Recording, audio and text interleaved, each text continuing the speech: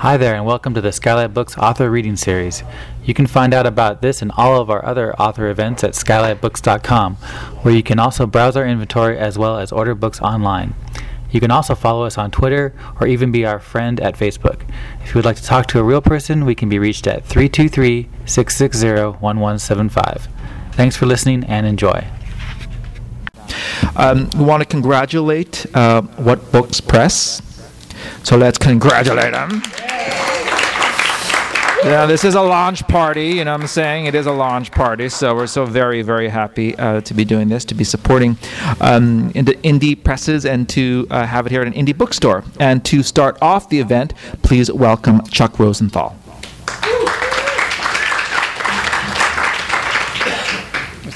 I'm Chuck Rosenthal, and I'm kind of the managing editor of this press. We are an imprint of the Glass Table Collective, which is a group of artists, mostly writers, but as well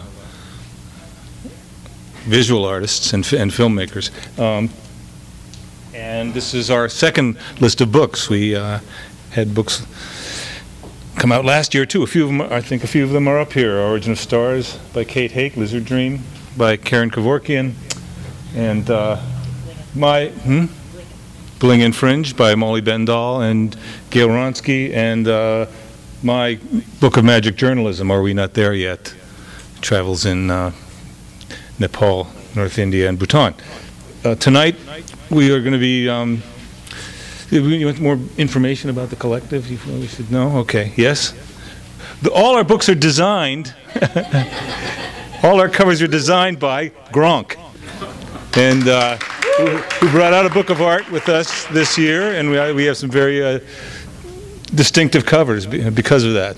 Is that good? Yeah. And it's probably some of the most amazing art around, and we're really lucky to have them, that art on our books. Tonight, I'll be reading briefly from my novel, which I worked on for 12 years, and it's my 10th book, Coyote O'Donohue's History of Texas.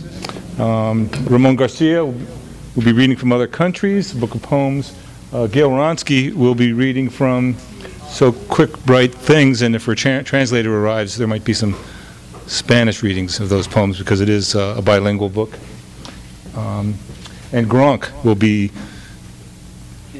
interpreting his book of art. The person who isn't here is Anthony Dianantis from Philadelphia, who's also a member of the collective. And Master Seeger's Dream is a book about Master Seeger, simultaneously set in the middle of the 12th century and the late 20th century. I'm going to read a few pages, first from the introduction of Coyote O'Donohue, which will kind of explain who he is. I am Coyote O'Donohue, Comanche shaman and shapeshifter, warrior, intellectual, secretary to William B. Travis, traveling companion of General Antonio Lopez de Santa Anna, Harvard man. I fought against Texans in the Great Plains, fought with them at the Alamo, fought with the San Patricio Battalion in the Mexican War, fought for both the North and the South in New Mexico. I fought with Cochise, and I fought against them. During my sojourn at Harvard, I spent time with a bunch called the Metaphysical Club. One of them believed that everything was in our own minds, and another didn't believe in the mind. One believed that the whole world was based on mathematics, and another that reality was just a bunch of signs and symbols. They could argue all night. It was after one of those meetings, sharing a cigar and rye whiskey with the notorious James brothers, William and Henry, that Billy James tried to convince me to write down my life. The Comanche don't write things down, I said. Only because they don't write, said Billy. Neither do they teach at Harvard and speak 7 languages, said Henry. My mother spoke 5, I said. An exception that proves the rule, said Henry James. These Harvard types were crazy about the exception that proved the rule. Everything proved the rule, including the exception, and then where are you? My mother was a language shaman, among other things. Aside from Comanche, she taught me Nahuatl, English, Spanish, and French. I learned Latin and ancient Greek from the Jesuits down in Mexico City, all before I ever came to Harvard. You've experienced so many unique things, said Billy James. Let me offer you a syllogism, I said to those James boys. A Harvard man is to ideas as a Comanche is to horses. You love ideas, we love horses. You ride ideas, we ride horses. I could go on, but I'll end with we steal horses and you steal ideas. Preposterous, said Henry James. I'd love to steal your ideas, said Billy James. You had to like Billy James. He was open-minded. So I sat down and wrote this book. I wrote another one, too, My Life from Birth to Harvard. Then I let those two James brothers take a look. Reads like Twain, said Henry James. Is that a compliment? No, said Billy. I don't care for his style, said Henry. He took a long puff on his cigar, let out a bunch of smoke, nor his metaphysics. I think it's fantastic, said Billy. Precisely, said Henry. Unbelievable. Do Indians really talk to each other like that, said Billy. Comanches speak to each other in Comanche. I got as close as I could get. Anyway, you saved me a trip to Texas, said Henry James. Let me keep these, said Billy James. I'd like to show them to my editor. These are the only copies, I said. I was worried he'd already done a word raid. For now, said Billy James. Give me the night to think about it, I told him. That night, I packed up a few things, including these manuscripts, got on my horse, and headed for Texas. In not much longer, you won't be able to do something like that anymore. When I get there, I'm going to bury this first book on the plains where I buried the heart and liver of my first horse. I'll put the second one under a cottonwood tree. Then I'm going to join Quanah Parker and the Cohada Comanche for their last stand against William Tecumseh Sherman and Ronald Mackenzie's 4th Cavalry. So I don't imagine anyone will ever read this. But if you do, well, it's a miracle. All right, I'm going to just... Oh, thank you. There's a lot of fighting and chasing and speaking French and Latin in this book. But at this point, Coyote O'Donohue, who accidentally scalped the son of a famous Texas Ranger, he's on the run, and he thinks maybe the safest place he could go would be the Alamo, because who'd go there? When he gets there, when he gets to San Antonio, Santa Anna's already there, and he's partying. And the Texans are celebrating the taking of the Alamo, and they don't realize that Santa Anna's in front of them. So Coyote is a Mexican sympathizer, so he tries to convince Santa Anna to just, rub out all the Texans right now, just arrest him and round him up. And Santa Anna says, I'm just going to kill you, get out of here. So he tries to convince Travis to go arrest Santa Anna, and Travis won't do it, doesn't believe that Santa Anna's there. So he goes to find Bowie. Travis turned his head toward the floor where I saw a boot toe sticking out from under the tablecloth of the liquor table. I went over there and found James Bowie in a stupor under the table. I shook him. Colonel Bowie, I said, wake up, Santa Anna is here. Bowie raised his head, startled. He was a big man, not as big as Houston, but an inch taller than Travis and a good deal broader and older as well. Santa Anna, screamed Bowie, hurry up, surrender. Then his eyes focused on me, and he suddenly relaxed. Oh, Donatelli, he said, you son of a bitch. If I could get up, I'd kill you. Coyote was in Austin masquerading as a Italian merchant. That's when he first met Bowie in Houston. Good thing I came in disguise. Who knows what feelings people would have had about me if they knew who I really was. Donatelli is my mother's name, I said. I use my father's name now like an American, O'Donohue. Like the Indane, said Bowie. Indane? An Indane by any other name is still an Indane, James Bowie said. Colonel Bowie, I said. Now, I got this routine from Woody Allen's Love and Death. Colonel Bowie, I said, Antonio Menchaca's brother-in-law is really Santa Anna. Antonio Menchaca's brother-in-law is Enrique de la Peña, said Bowie. Captain Jose Enrique de la Peña is on Santa Anna's staff, I yelled at Bowie. I knew I'd met him down in Teotihuacan when he let me ride Santa Anna's stallion. You're thinking of Lieutenant Colonel Jose Enrique de la Peña, said Bowie. No, you're thinking of Lieutenant Colonel Jose Enrique de la Peña, and he's not Lieutenant Jose Enrique de la Peña, he's Santa Anna. You're making me dizzy, said Bowie. I haven't felt well since the day your damn horse kicked me in the chest. If I could get up, I'd slice off your cojones. He reached vaguely for his Bowie knife, but gave up. It was an accident, I said. My ass, said Bowie. You're not going to arrest Santa Anna, I said? Arrest Antonio Menchaca's brother-in-law, Enrique de la Peña, on the night of his engagement? What are you, crazy? We're having a party. Well, I wasn't going to wander through that labyrinth again. The next time the bull might come out and eat me. You can end the war with Mexico right now by arresting Santa Anna, I said. Right, said Bowie. Just show me where he is. He's right across the room. If I have to go through that again, I'm going to puke, said Bowie. Then we should all get our asses in the Alamo because the Mexicans are here, I said to him. Bowie lay back down on the floor and spoke to the air. The Alamo is indefensible, he said. Then blow it up and get out, I said. We can't blow it up. Why not? Because Houston said to blow it up. Who the hell is Houston telling us what to do? The commander-in-chief? Nice try, said Bowie. I should kill you, you little son of a bitch, he said, but instead he passed out. Just then there was a lot of commotion, and I poked my head out from underneath the table to see Santa Anna's betrothed, Lucia Jimenez, the adopted daughter of the wealthy Tejana, Doña Santos Jimenez, slowly making her way down the long balustrade of the stairway. She was a small, delicate, round-faced Indian girl, a dark intelligence in her black eyes. She was a beautiful young woman, and I recognized her immediately as Coahuiltecan, a confederation of tribes from the Mexican north, close to rubbed out now by the Lipan Apache and the Mexican vaqueros. She was assertive, yet circumspect, and she moved down the stairs in her full-length skirt, satin gown, bare shoulders covered by a colorful Mexican silk scarf. She was deeply confident and a little shy. She waved across the hall to Santa Anna, who grinned and waved. She was smiling. She was Sam Houston's mistress, Luz. Okay, thank you.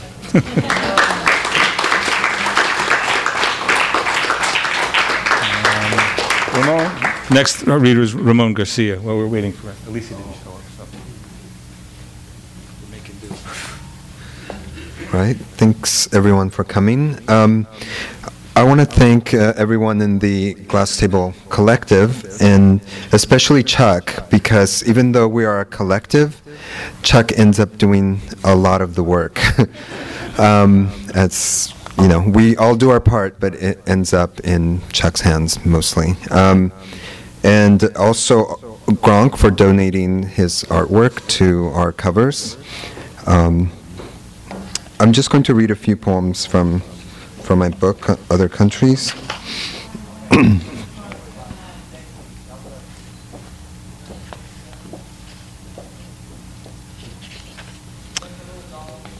The Summer of Jaws.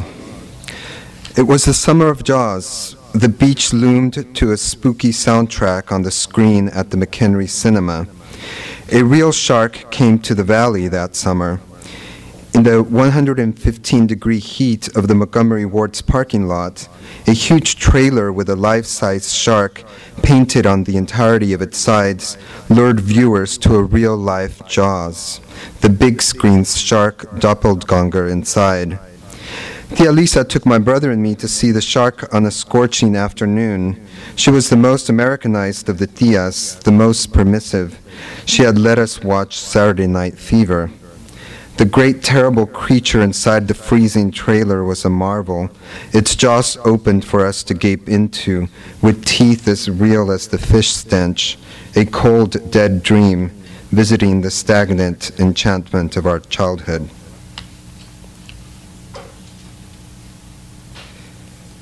This poem is about my neighborhood in downtown,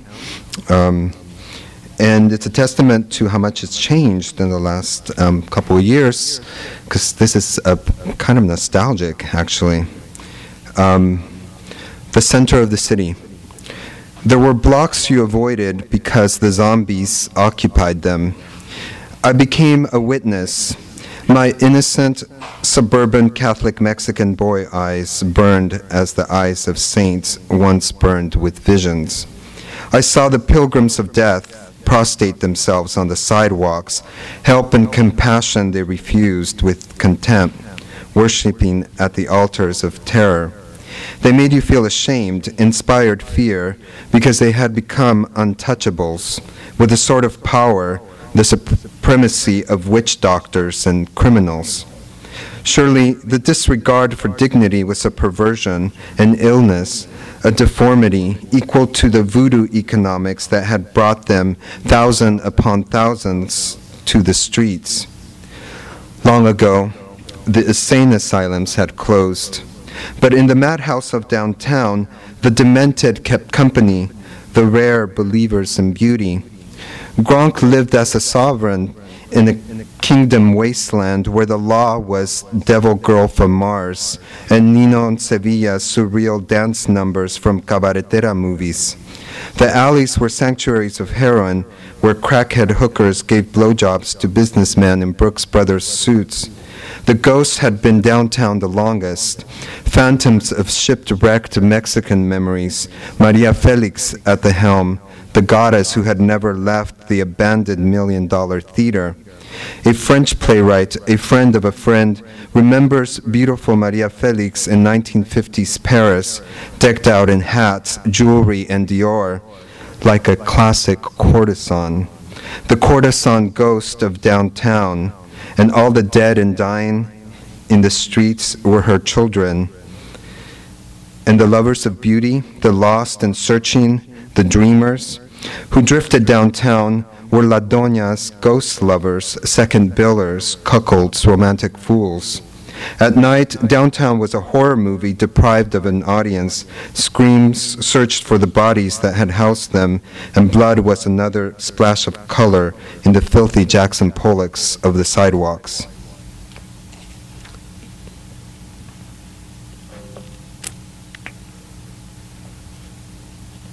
This is a poem titled Rambo Departs. The shadows I make on Paris sidewalks run off without me. Fields, barricades, burning cities, sunflowers, Christ, sperm, the incense of religion. The night is not darkness enough. A remote continent awaits me, beyond erotic experiments, mercantile martyrdoms, bourgeois slaveries. France, flowering with blood and cathedrals of reason, imprisons my senses. I'm going elsewhere to be a violent child.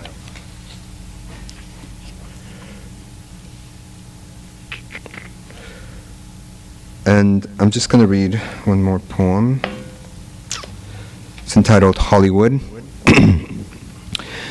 Beautiful Tracy Greer lived stately in her madness, walking the halls at Crestwood Manor in an evening gown, a fur coat, high-heeled, insisting glamour. I'm sorry, I need to skip back a little bit. Well, actually, I need to start over. I forgot to tell you, Crestwood Manor is a mental institution in Modesto where I grew up, and I worked there when I was in college in the summer. And that's how I got to know this particular character, who stayed in my mind because she had the most perfect skin, and she was very glamorous, and she was like this walking statue. I've never seen a walking statue after that.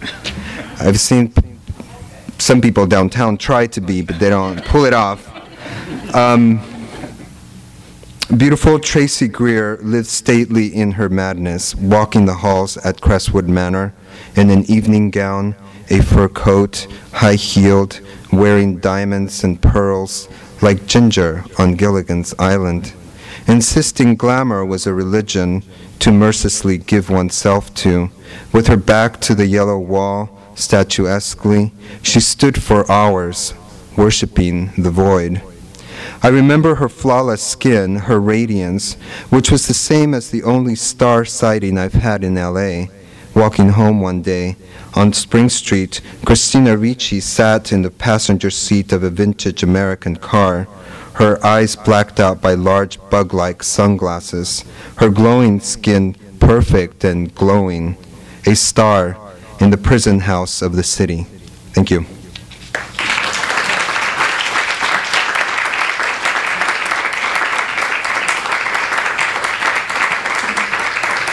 Hi, I'm Gail Ronsky, and I guess my translator isn't here. So we were going to do sort of back and forth bilingual reading, but probably stuck in traffic. Anyway, this is my new book, So Quick, Bright Things, and in this book, characters from Shakespeare's A Midsummer Night's Dream are like stuck in Un Chien Andalou. But they are, Titania, the kind of the main character, is a Latina. So, I mean, I don't know, how I did this. but I think it coheres. I mean, I think it works. Anyway, and I just wanted to say about What Books is that this is by far the best publishing experience I've had. You know, I've had books come out with several other presses, and this is totally 100% satisfying. And so thank you to all of the members of the Glass Table Collective. And we're looking toward the future. We're looking to grow, have some contests, consider other manuscripts. So, you know, onward. I'm going to read a poem called Effusion 4, Yo Quiero Shakespeare. And those of you who are like going to be grammatically picky, I'm not saying Yo quiero a Shakespeare because I'm talking about the body of work, not the person, right? Okay. Yo quiero Shakespeare.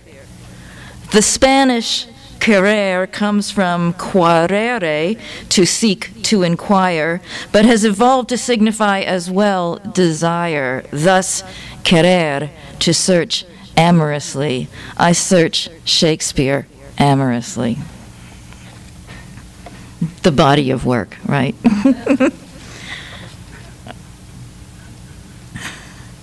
Jade night, scenes of mad love, days laid down like rags around their feet. Titania stands with Oberon looking at the ruin of ruins in Mexico. A fountain in the middle of the room. Nothing in the world but rain. Nothing in the world but rain and rags and their two beings rotating, totally washed. And this is the real place. Rub it. Rub it till it tears you apart. In imitation of a dream. Titania and Oberon discuss the discovery of their daughter's pornographic website.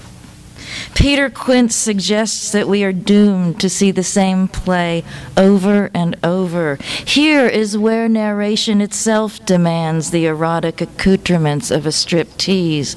We are bounded by the tyranny and pleasure of what is familiar, says Moonshine, wearing a hand-sewn cape of reflected sunlight.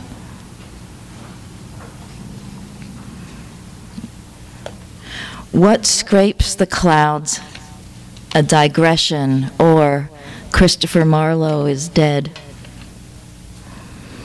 After the funeral procession, the actors return once again to the room. The poet killer is released from custody and joins them. A hero. What is a dead poet? A metaphor for textual violence? A type of censorship? A charm or trigger meant to move them to a different level of discourse altogether? The red curve of his mouth had been closed as if to refuse their kisses. And so they had buried him, a spent son at the nadir of all bottomless reckoning. Only his antlers remained, irregular structures stretched up into darkness, the number of their branches corresponding precisely to the number of heartaches he had borne. And I'm going to read one more poem.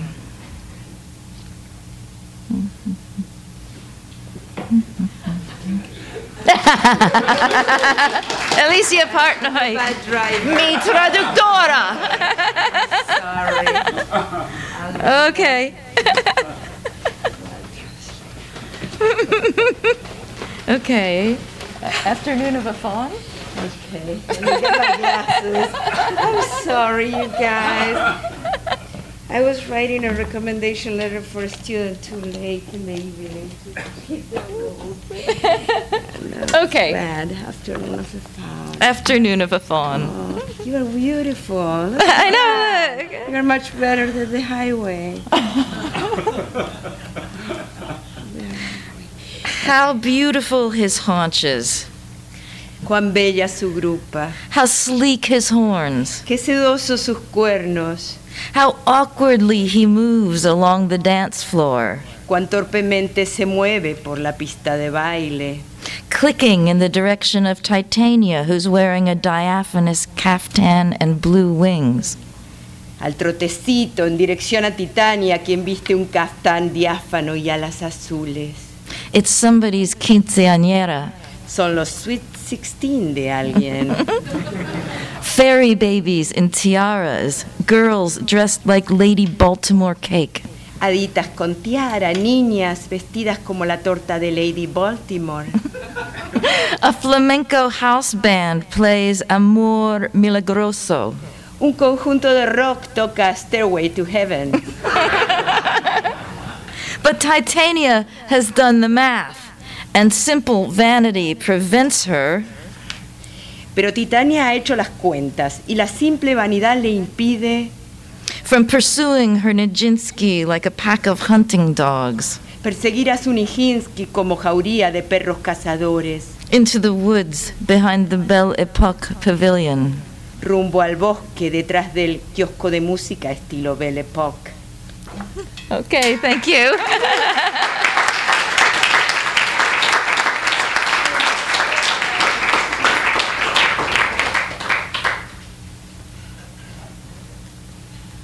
Okay. This is an art object that just so happens to be a book. How this came about was one of the things, it's called A Giant Claw. Now, I had seen this movie as a kid called The Giant Claw. I wanted to reinterpret it, but not necessarily follow the pattern of the film. I was going to not use any words. It was going to be almost a silent movie version of a film. So a lot of the imagery is done in panels, almost like a storyboard. But I even question the notion of this narrative. The narrative deviates. It goes many different directions. It has a beginning, and it does have an end. I do end it with the word fin, which is a little bit more open-ended than the end. So that was the conditions for me to embark on this. And working with the Glass Table, I saw that a lot of the people that are involved in this experiment with language. Well, I wanted to experiment visually in trying to place imagery that came from many different sources and weave this kind of a narrative, but rely primarily on the visual. Now, there are some things that take place in the film that I'm enamored by. One of the characters' names is Mitch McAfee, and sometimes I feel I become him in many ways in real life. And there's also his pal. Her name is Sally, of course, and she is referred to as Mademoiselle Mathematician. I love that. I love those two words coming together. It, to me, is a hint of glamour. So in the book, I actually have a visual close-up. So a lot of the things that I'm referencing is film language and incorporating them into the visual narrative of this, which I think sometimes the more important is the space in between as opposed to just the images, because sometimes you go in and out of a story. So that's basically what my book, A Giant Claw, is about. Are there any questions? No questions? Oh my goodness, then you get it. Then I don't have to refer to my notes, which somebody asked earlier, can I read your notes? And I said, no one reads my notes. Because I do a lot of misspelling intentionally so that nobody can really understand it. And that is also one of the reasons why I do have like two great people that I think should come back and read an excerpt from the introduction to the book. So perhaps in English and in Spanish. Wow. Okay. Somebody has to devour her M&Ms before she gets back up here. Okay. All right. Yeah, I wrote a foreword to this book, and just because we're writers and we wanted some words in there, you know, it made us nervous, right? So I'm just going to read my first paragraph, and Alicia translated the introduction because what books is also que libros. And, we really believe in bilingual text. So I'll read the first paragraph.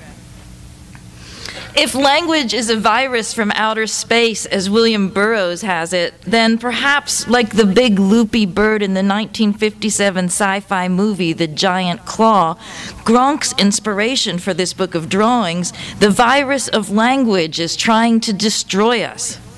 In one way, it does destroy us, language. It gives us selfhood, identity, irreversibly separating us from our polymorphous, undifferentiated, synesthesiacal infancy.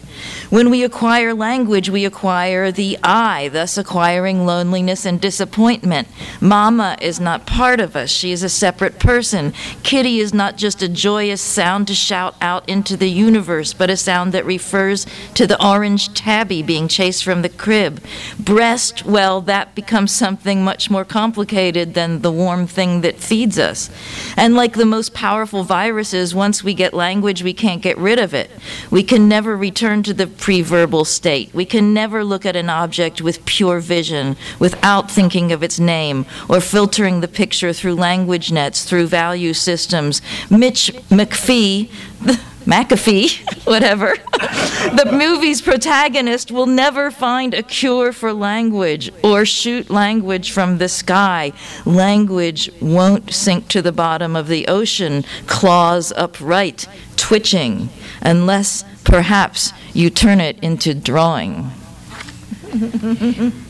How many of you speak Spanish?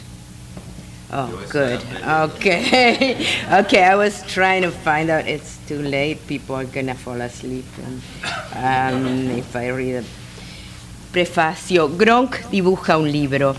Si el lenguaje fuera un virus del espacio exterior, como afirma William Burroughs, entonces quizás del mismo modo que el gran pájaro loco de la película de ciencia ficción The Giant Claw, La garra gigante, de 1957, que ha inspirado este libro de dibujos de Gronk, el virus del lenguaje está tratando de destruirnos. De algún modo nos destruye. El lenguaje nos da individualidad, identidad, irreversiblemente nos separa de nuestra infancia polimórfica, indiferenciada y sin estética. Cuando adquirimos el lenguaje, adquirimos el yo, adquiriendo por ende la soledad y el desengaño. Mamá no es ya una parte nuestra, es una persona aparte. Mi nino no es solamente un alegre sonido para gritar al universo, sino el sonido que se refiere a ese gato rayado que tenemos que espantar de la cuna. Pecho, en fin, se convierte en algo mucho más complicado que esa cosa tibia que nos alimenta. Y como sucede con los virus más poderosos, una vez que adquirimos el lenguaje, no podemos deshacernos de él.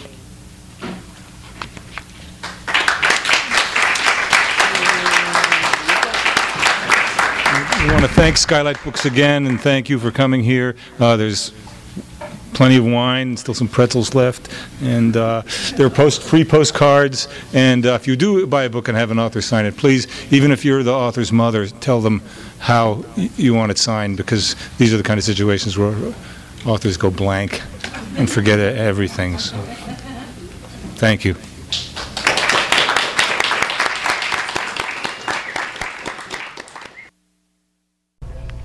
You've been listening to the Skylight Books Author Reading Series. Don't forget that you can check out this and all of our other great podcasts at www.skylightbooks.com. Today's music was provided by Fragile Gang. You can check them out at MySpace, Facebook, and the iTunes Music Store. Thanks for stopping by, and we hope to see you soon.